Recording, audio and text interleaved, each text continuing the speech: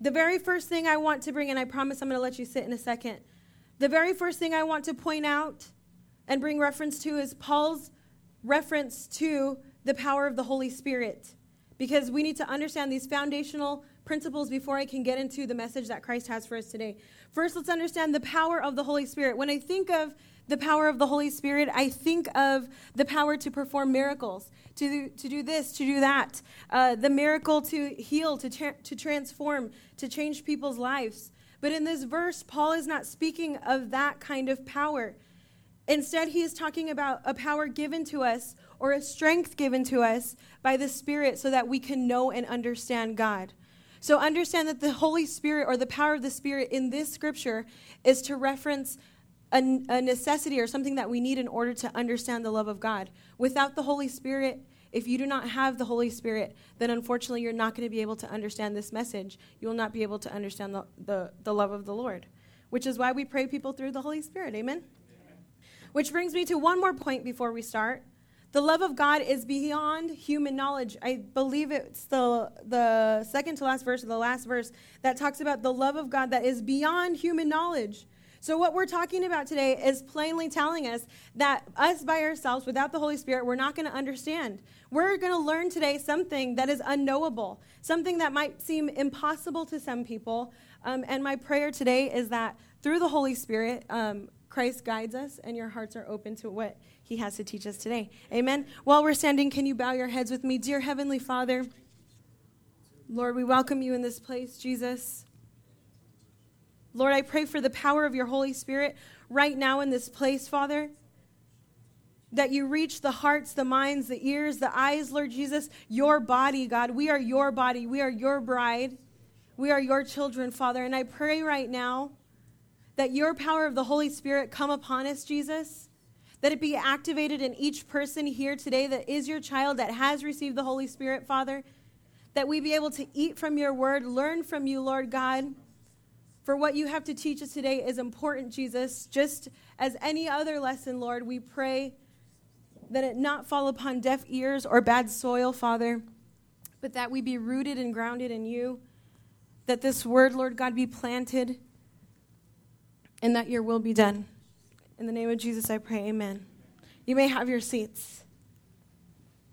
So this scripture and the context of Ephesians, it's one of my favorite books. We're talking about, and what I'm going to be talking about is love, obviously, and the test of love. The context of Ephesians is, it's written by Paul. Paul spent 3 years with the Ephesians studying, and actually the Bible, he talks mostly about praying for them for 3 steadfast years without ceasing. He prayed and prayed and prayed for the Ephesians. I don't know about you, but sometimes I have a hard time praying for 15 minutes, let alone 3 years. So we can already learn from Paul in that instance that the time that he spent here in Ephesus, he prayed for them for 3 years.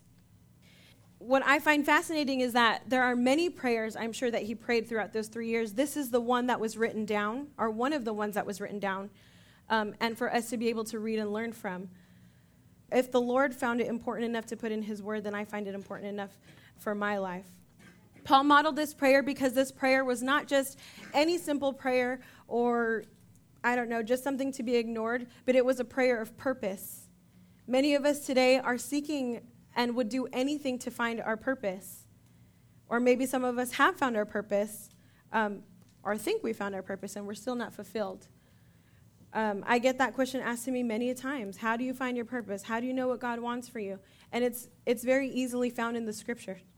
Okay, so I first want to point out in the beginning of this prayer, he says, for this reason, I bow my knees to the Father, our Lord Jesus. I found it very interesting that Paul started off his prayer by bowing his knees. There's several ways to pray in the Bible, one of which we're very familiar with is standing and raising your hands as a sign of surrender. But Paul decided and chose for this specific prayer to bow his knees, which symbolizes humility.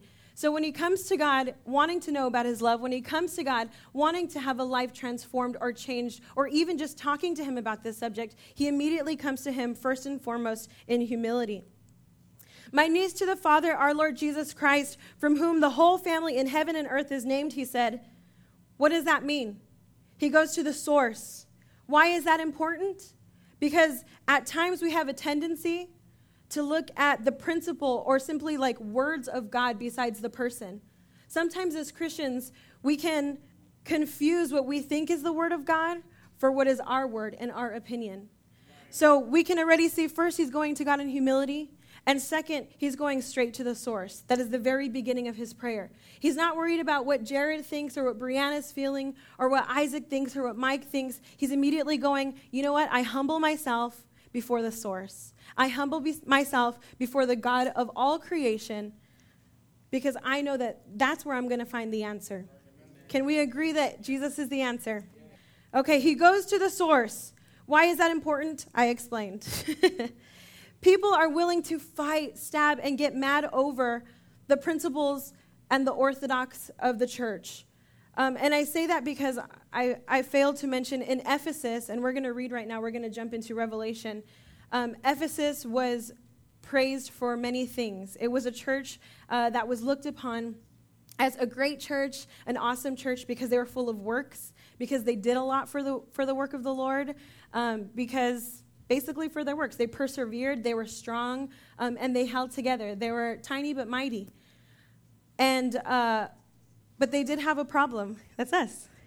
Amen. I believe this word is for us. There was a problem, though. One of the things that Ephesus struggled with, and like I said, I'm going to prove it to you by reading in Revelation, is they struggled with principles and orthodoxy. If you look up the word orthodoxy, because I wasn't quite sure exactly what it meant, it means the truth. So they struggled and they constantly fought and toiled over what is the truth. They fought over the principles. Well, your skirt should be this length. Well, your hair should look like this. Well, you should dress like this. Well, you should act like this. Well, why aren't you attending the men's services? Why aren't you attending the women's services? Why aren't you doing what the youth asked of you? They mostly focused on principles. They mostly focused on the rules, which is not entirely bad because we need rules. Amen? We need regulations. Amen? Amen. I find that to be true in our church today. Maybe not this church, right? Isn't that what Pastor Ray says? Some other church, not this church.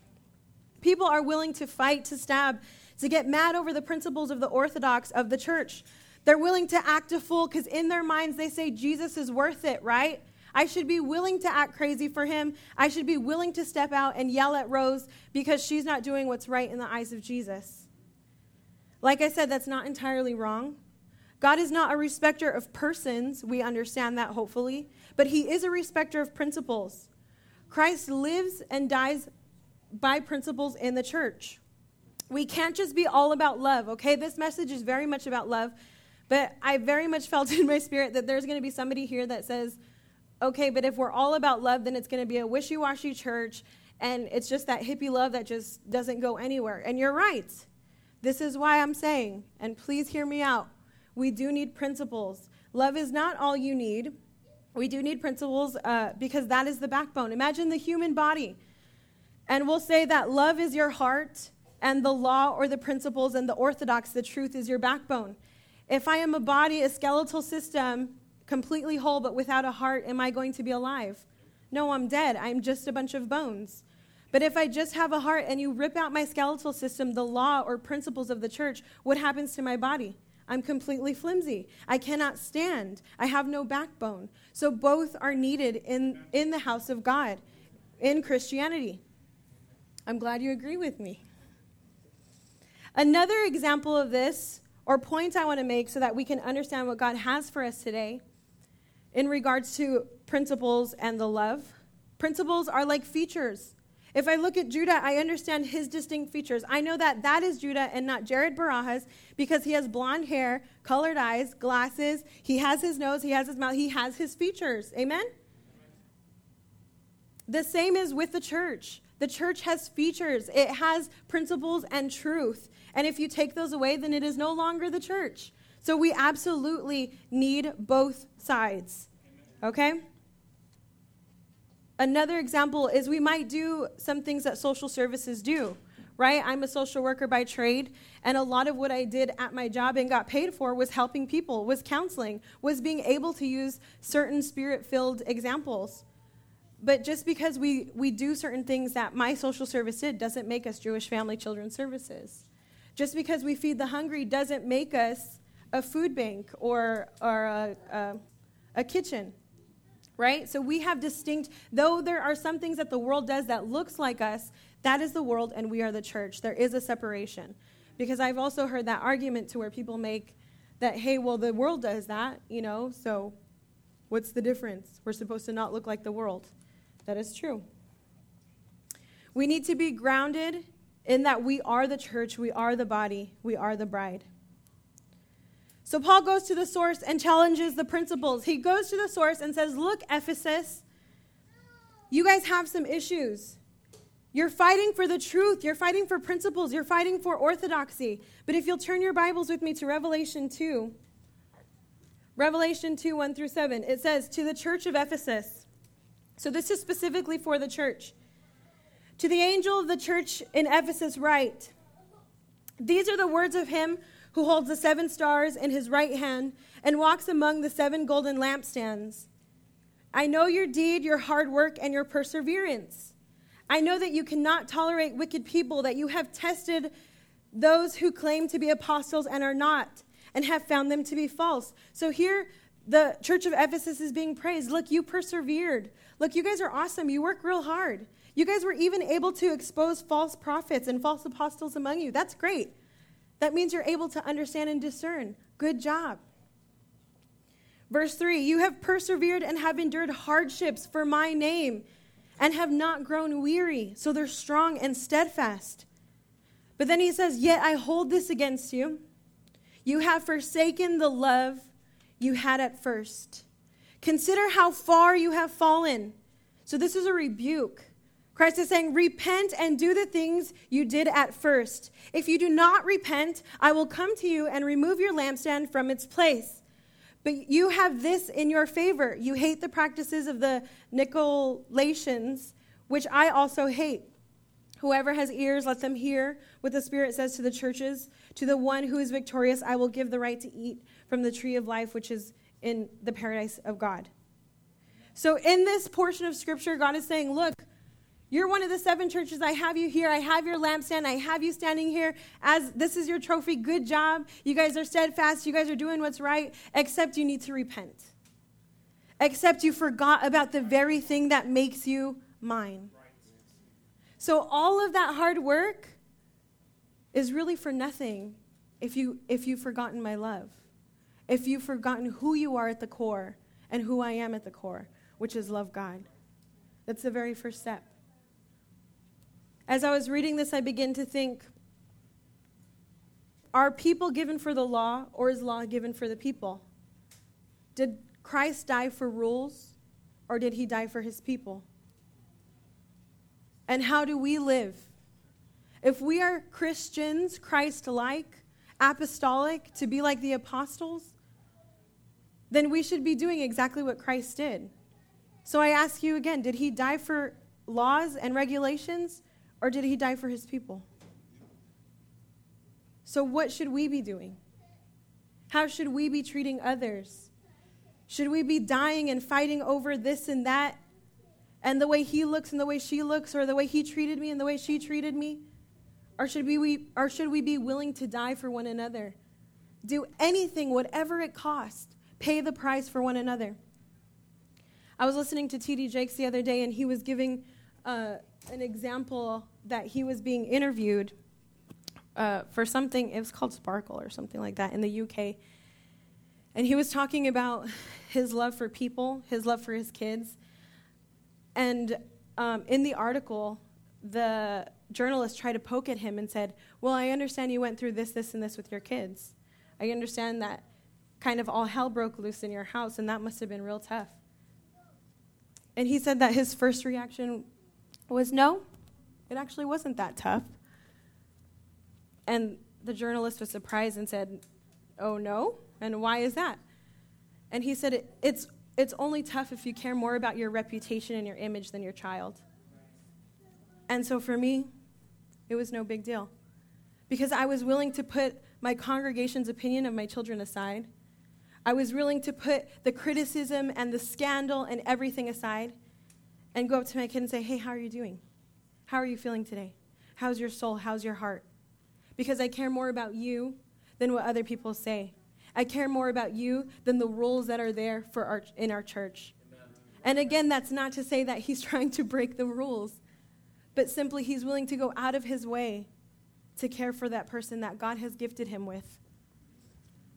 I ask God to be very raw with me and to be very real when speaking to me and giving me this message.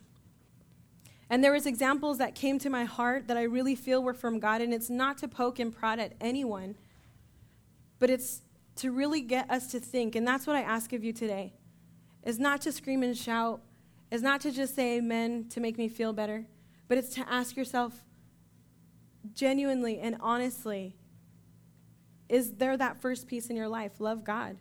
What is more important to us in this church? The visitor, the soul that comes in, or the attendance? Because, how is somebody going to receive if they attend? But do we backlash and lash out at somebody just because they didn't come, or just because they said something, or just because they didn't do what we wanted them to do?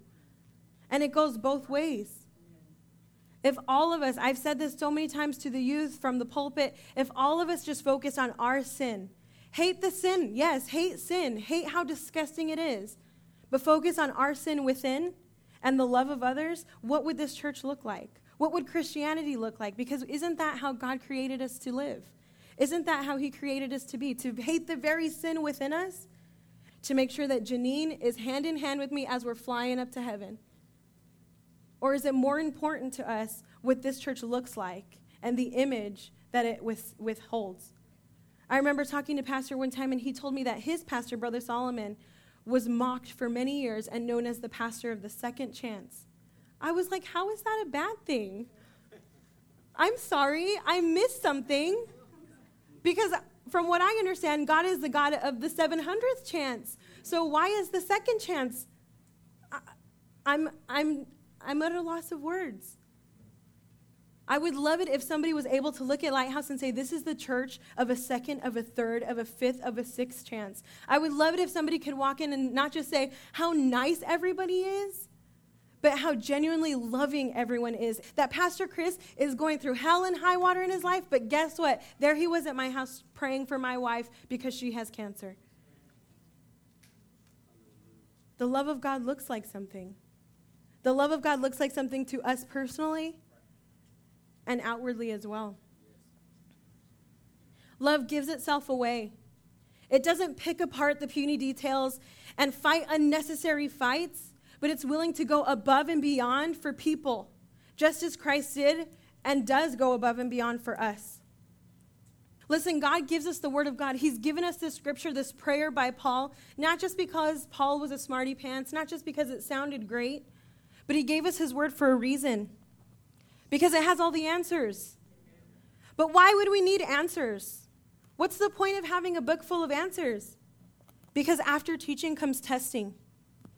Because God teaches us these things for a reason. God gives us these answers for a reason. And that's because at some point you're going to go through a test. And right now in particular, regarding this scripture, I'm talking about a love test. If you were tested right now, would you pass or fail? If God were to look at just the last year or the last 2 months, would he say, good job, my faithful servant, for you have truly loved my people? For you have truly taken care of the young ladies that are in your youth group? For you have truly taken care of the kids that I have blessed you with? Because this is what I went through last night. And as I was studying, my husband is my witness. I had written a 6-page sermon already, that was done. I spent over 8 hours on it. And I had him read it, and usually, to be honest, I hate him reading my sermons because he always throws in stuff that just throws me off, and I'm like, Felix, that's not even what I'm teaching about, so just don't read it anymore. It confuses me. It does. So anyway, I took a risk, and I was like, hey, read this. And it took him a while because it was genuinely 6 pages written, all the way out, word for word. And APA, I quoted all my sources, social work. That was a fist bump. But anyways, he read it, and he kind of just sat back. And this is at midnight. The baby's already asleep for 2 hours, which is the worst because he's going to get up in 6 hours. So that means I get 4 hours of sleep. So anyways, he's reading it, and I'm like, come on, say it's great, say it's great. And he's like, are you mad at someone? And I was like, what? No? And he was like, this just doesn't seem like you. This just doesn't seem. He's like, okay, no. I take it back. He's like, I feel like there's parts of God and parts of Brianna Calero in there. And I would just rewrite the whole thing. And I was like, you know what? Where's the divorce papers? I'm just kidding. Till death do us part. No, but honestly, I went there. Honestly, as I was writing this lesson, I was on fire and I was feeling it, and I'm like, yeah, the love of God, one of my favorite things to teach. And legit, at midnight, God was like, this is you. This is not my love. Like, you, as my speaker, as my messenger, are supposed to be writing my words as my scribe, and half of that is you. So I went to the place where all ideas are found, the shower. And I just was like, you know what, I'm going to bed. I'm going to take a shower, I'm going to go to bed. And hopefully Theo wakes me up at 6 in the morning and, we'll get going. So I go to sleep. I wake up, and I'm looking at my husband because Theo's crying, and I'm like, are you going to get the baby? Because he promised me he'd get the baby in the morning. And he's sound asleep. And I'm like, wake up and get Theo. I end up having to take care of Theo myself because I love my husband. And I was so worried coming here. And I tell you this, I know you've heard pastors say this, but this is not like me. I like to prepare. I like to be by the book. I like to legit have APA format and know who my sources are and where I'm reading from. And if I seem a little scattered today, it's because that's God's will for my life, and he's ministering to me right now as well. But I realized that I had to repent. And one little part that I missed out on is I was bawling my eyes in the shower. And I was just telling him, I'm sorry. And I realized that I have forgotten the love. What he spoke in Revelation about Ephesus, I see this as our church. And this is just me being honest. I don't want to say other churches. I do want to say this church. Because how are we going to learn if we can't expose our weaknesses, if we can't be true to who we really are, in the bad and in the good? Amen. We wouldn't need God, right? God died for people because we need him. We need his salvation. We already had his law. We already had rules. So why did he die? He wouldn't have needed to die if we didn't need him. So as I was repenting and just bawling my eyes out, I just kept saying, I'm sorry. Because I know who I was when I started. I would always call myself the love child. It was like a really weird thing that I would say about myself. And it was because I really felt like I was forged from love. My ministry was birthed and completely blossomed by love. And I didn't understand it. After studying this, I understood the actual principles that happened. But I was just working in it. I was just flowing in it. And I just loved God. I could look at somebody that made a mistake and say, stand up, I'll help you. I could look at somebody that has fallen and hurt me and forsaken me and said, it's okay, I forgive you. Right? I could see lives falling apart and genuinely feel brokenness for that person because I didn't want to see them suffer. Because I felt so strongly in my heart that I want to see Jerry Romero and his family saved. That I want to see Willie back in this church. I could honestly, truly say that and do whatever it took. And granted, life happens, right? I can't just go marching down the street with my 4-month-old in 120-degree weather. That's not the point. But the point is that in Revelation, God is saying, look, I'm willing to take your lampstand. I'm willing to take that light, that representation of your church, and completely throw it out and take it away. He was willing to completely disregard Ephesus of their good works, of all the Indian fry bread that they sold, of all the cupcakes that they made, of all the youth services that they did. Because they lost the very love, the very core of who they were. Because they were more caught up in fighting with each other, ministers against ministers, pastors against pastors, the people rising up and criticizing, all for what? The demise of their church. You reap what you sow. Love God. Is this love? If God was to give us a test right now, who would pass and who would fail? Back to my point. Why does God give us the word? Because it has the answers. After teaching comes testing. That's why we pay attention. That's one of the reasons why we study. That's why we come to church, right? Hopefully to get closer to God. hopefully to learn about him, to know him. Ephesus had a lot of things right. They passed many other tests, A, but they forgot what love truly looked like. And God told them to repent. They reflected God's principles, but they did not reflect his love. Back to the scripture, Paul is praying for the inner man. Let's be honest. A lot of us are really great at strengthening our outer man. I am at fault for that as well. When it comes to our outer man, I can speak as a woman because I am one. We'll go to a salon for 4 hours to get our hair ombre. I'll go to a nail salon, which takes at least an hour for these awesome claws. We'll shop till we drop, right? We could be like pregnant as all get out, but there we are looking for new maternity clothes because we want to look cute. That's me. I'm talking about me. Right? There's men and women that will spend 6 hours in a gym, that will get off of work being tired as can be, but darn if they're at the gym from midnight till 4 in the morning. What happened to the days where we had prayer vigils? You guys remember that? Right. Vigilias? Who remembers that word? I barely had it. I just thought of it right now. We're really good at strengthening our outer man, right? Coming in Sunday's best. Sometimes I wish I could just come in like jeans and a t-shirt. Although I know the rules for that. Okay, I'm not. Everybody's be like, Brianna said, Pastor, jeans and a t-shirt. But we spend so much time on Sunday. How many of us how long were we in the mirror this morning? Fixing up our outer man just to come to church. Like we come to church to fix up our inner man, yet we spend more time on our outer man just getting here in preparation to fix up our inner man. So if we look at the balance, which scale is heavier, inner or outer? Because if I'm being honest, I spend a whole lot more time putting on my makeup than I do reading my Bible some days. And my makeup is a daily thing.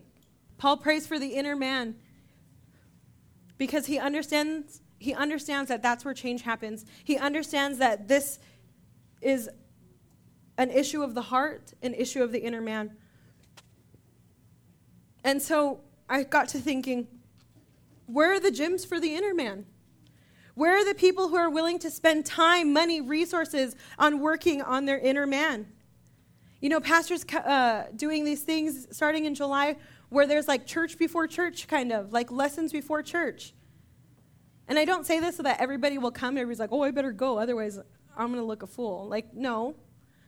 But like, I'm curious to see who's willing to sacrifice. Because I'm already thinking like, oh my gosh, when am I going to feed Theo? And he's on every 2 schedule. And how is he going to nap? And I'm like, well, my baby's going to have to sacrifice right along with us. Because God is worth it. And we're going to have to figure it out. So where are the gyms for the inner man? God began to speak to me about this church, about this people in particular. God spoke to me and told me that we're weary as a people, that we're tired, that people are weary because they've forgotten who he is. They've forgotten about his love. And he said, if you look in their eyes, you'll no longer see them filled with life and light, but they'll look dark and clouded. And for me, that makes sense because the Lord speaks to me a lot of times in visual ways. And I can honestly say, after being revealed these things, when I look in the eyes of his people, I oftentimes see a light snuffed out because we are weary, we are tired. Because like the church of Ephesus, we're run by events and works, and we think that that's what God wants of us. Yes. We think that somehow maybe if we work hard enough, he'll love us more, he'll use us more. But the fact of the matter is that God is like, yo, I love you no matter what. Right. It's not by your works that you're saved. Did you have to do something for him to die on the cross? No. Now, that's not to excuse the person that's like, no more work, woo, we never have to do another fundraiser. No. Oh, my goodness. Remember, there's a scale, rules and regulations and love. There's a balance, okay? It's not one more than the other. You have more rules and regulation, you're a Pharisee. You have more love, you're just a useless hippie that does nothing. Right. It's the truth. I love love as much as anyone could, and I understand that I can't just be all love.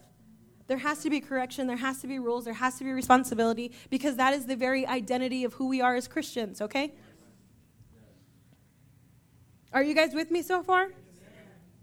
So he started to speak to me. My people are weary because strength is not derived from principles, but strength comes and is derived from Christ.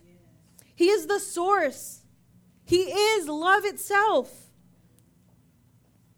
So again, I ask you, you want to take the test now? Ask yourself how you're feeling in this moment. Ask yourself, what was it like getting ready for church today? Was it a drab? Were you not looking forward to coming? Were you thinking, man, another Sunday service, another week, tomorrow's Monday? If you're weary, worn out, and tired, I challenge you that you are not in love. It's a heavy word, but it's true. So open up to the Holy Spirit, because it's the Holy Spirit that brings knowledge and love that surpasses our understanding. What does that look like? What is a knowledge and a love that surpasses understanding? Pastor, my life is falling apart, but for some reason, I'm still here. Teacher, my child is crazy, literally. I'm going to have to submit them to an institute. But guess what? I'm still here lifting up my hands because I know that the love of God. I feel it in my life. I understand it, and that's where strength derives from.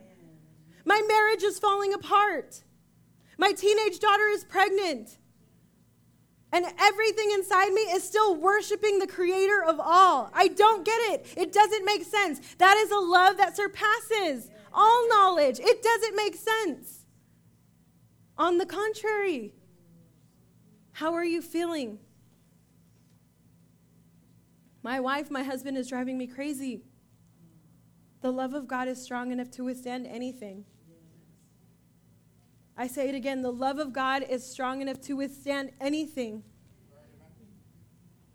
Let's look at verse 17.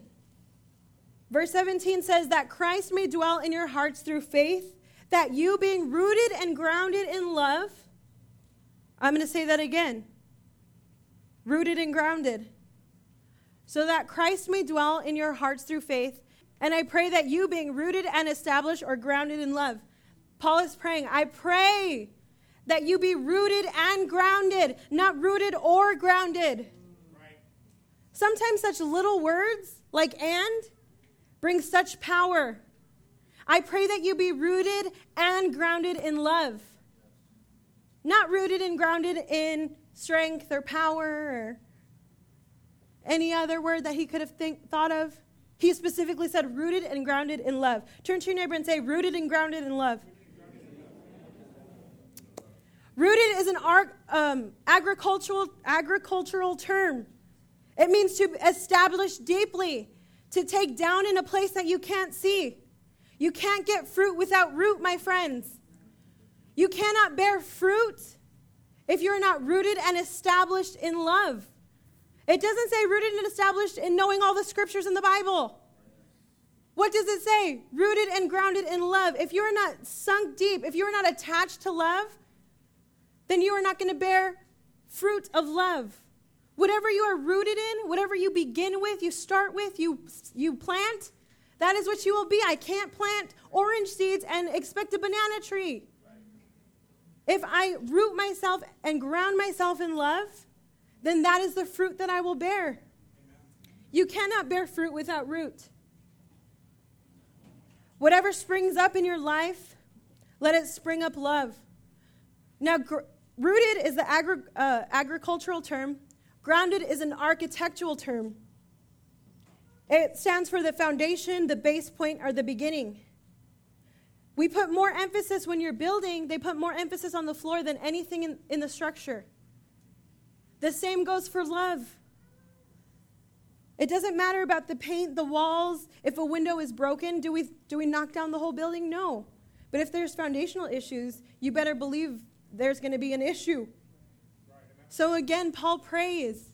I remember he's seeking fervently. The thing I love about Paul is he's so extreme.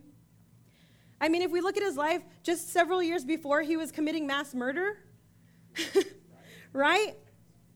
Like, think about how extreme he is. He went from massacring women, children, men, right? Like, I don't know if we have this image in our head that it's just like, oh, Paul was like, bad Christian, nah. Like, no.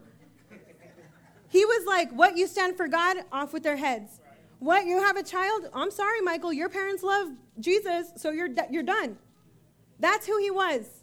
And so imagine that heart, who he was, is now for Christ, stands for Christ.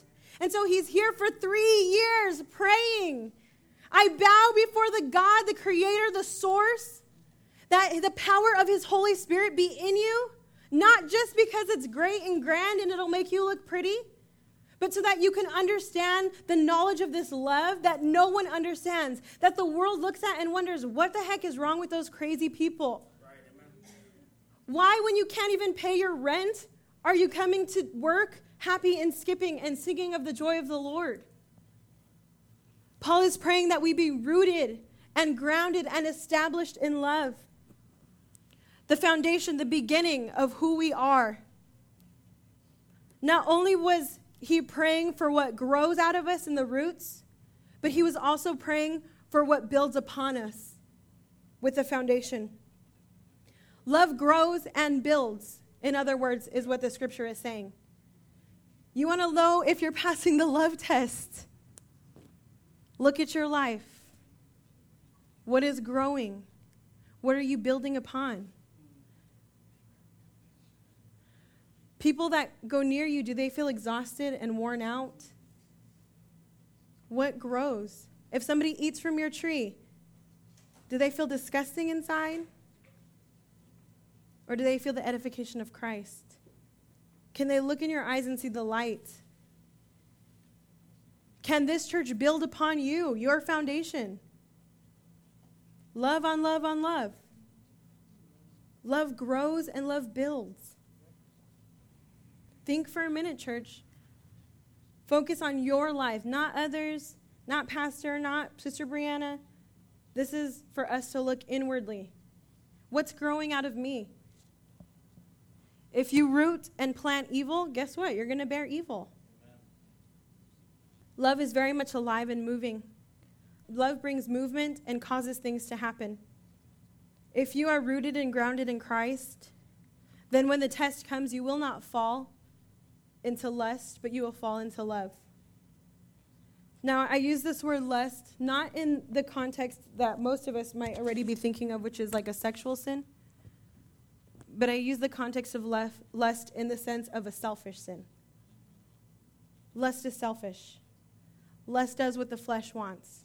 A lot of times, because we are perverse, it does end up in some type of sexual sin, but its root, its origin is me. What do I want? What's going to make me feel good at this moment in this time? So if you're not falling into love with God, chances are you're breeding a life of lust. Chances are you're breeding a life for self. What is coming out of you? What is the fruit that you bear? What is Christ able to build upon you? Because each one of us here, I'm sorry if you don't like the responsibility, but as a Christian, we are each leaders. I might be a minister, and my where God has me right now is at the pulpit and teaching and whatever else he has me, and maybe that's not you, but that doesn't excuse what God wants to build on you. And that's hard.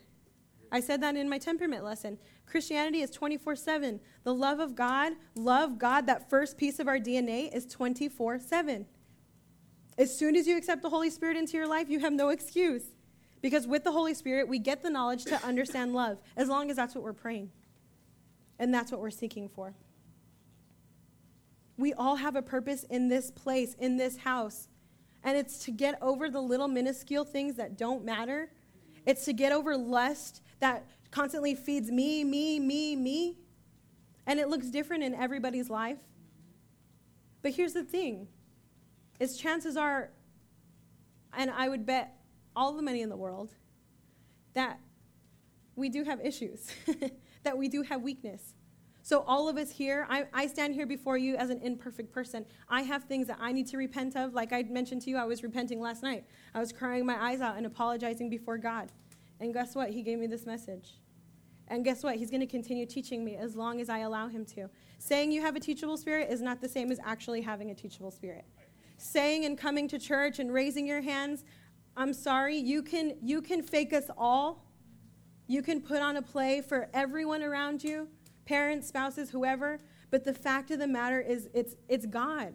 It's his love. It's his purpose. It's still on your life, whether you want it or not. You can choose not. You can choose lust. You can choose self and iniquity. You can, because that's how gracious God is, that he allows you to choose what you want and still spares you. I don't understand that. It's that knowledge of love that surpasses all understanding. Because why does he spare us? Why does he continue to love me and to give to me and to teach me when my first sermon was full of self? Knowledge that surpasses. Love that surpasses. Verses 18 and 19.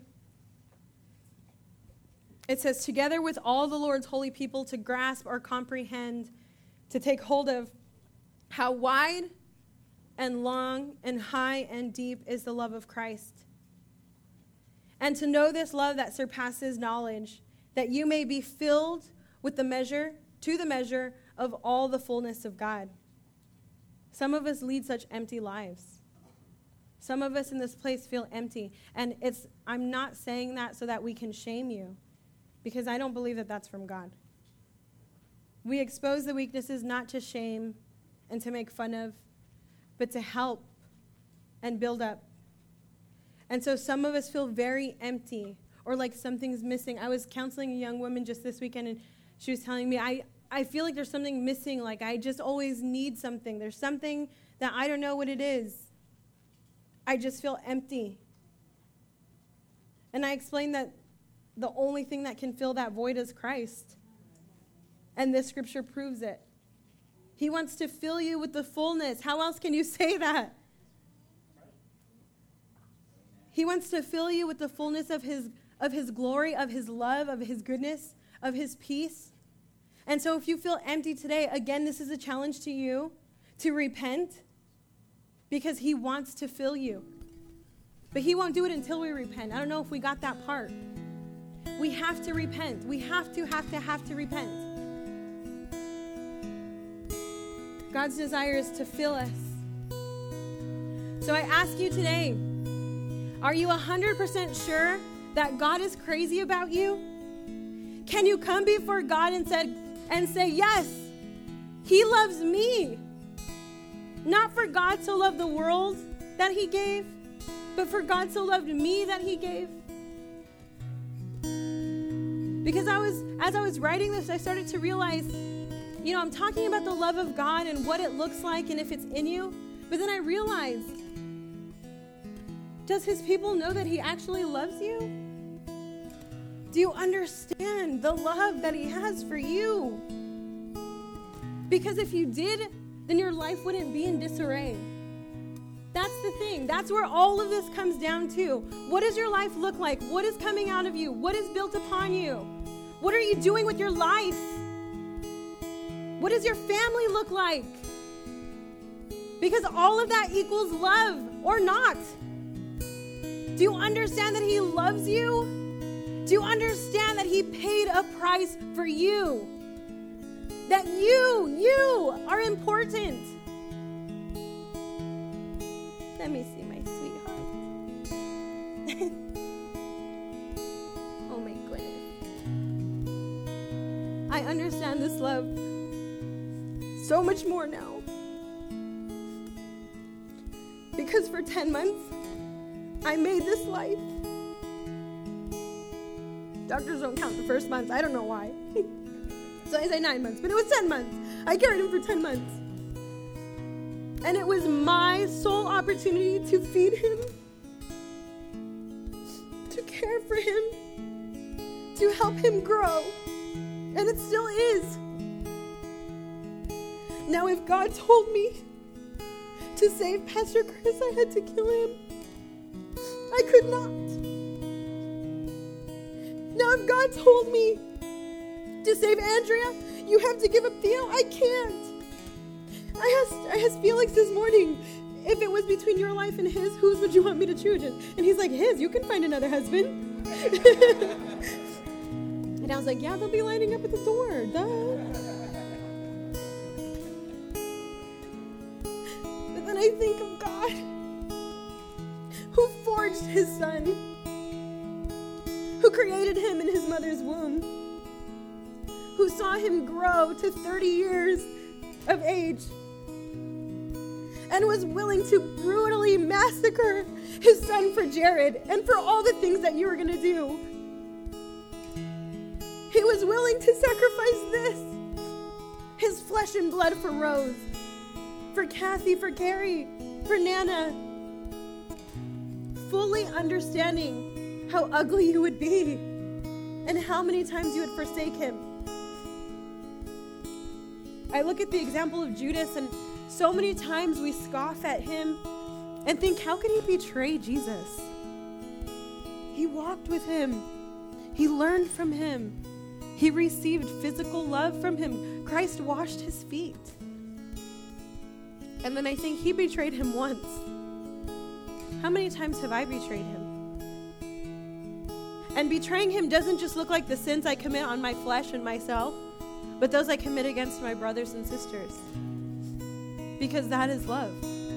That is God. It's how we treat our pastors. It's how we treat our spouses. It's how we treat our children. Is our reputation and image worth more than the lives of our children? I wonder sometimes. Because our actions speak louder than words. And I know it's easy for me to say that because I have a 4-month-old, right? Just wait till he's 16. Then I'm going to be like, you're going to hell, Teddy.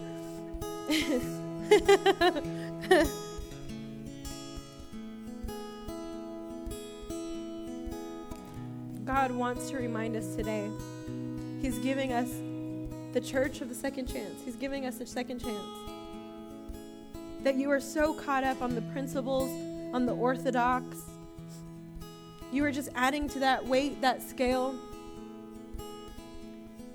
Or maybe you just simply forgot. And you don't even care about the rules, but you don't even care about love either. And so you're just a wanderer, empty. And God is saying, I want to fill you with the fullness. I have called you to be a leader because that's who I've made you to be. But I've also called you to be filled with my love. And so like in Revelation, he warned the church and he's warning us today. Come back. Come back and remember that I loved you so much, I gave and I paid the price. People look at the cross and think, oh, it's a revelation of sin, which is true, fine. But I see it as a revealing of our worth. Because he loved us that much that he paid the price. Heaven went bankrupt. He gave everything that he could have given. He gave anything and everything that meant anything to him. He gave that for you. He loves you. And so we can reflect on our lives and think, man, I've really screwed up. Or I've really messed up. My mind, my life, everything. But God is so gracious that we are here today and he's calling you to repentance.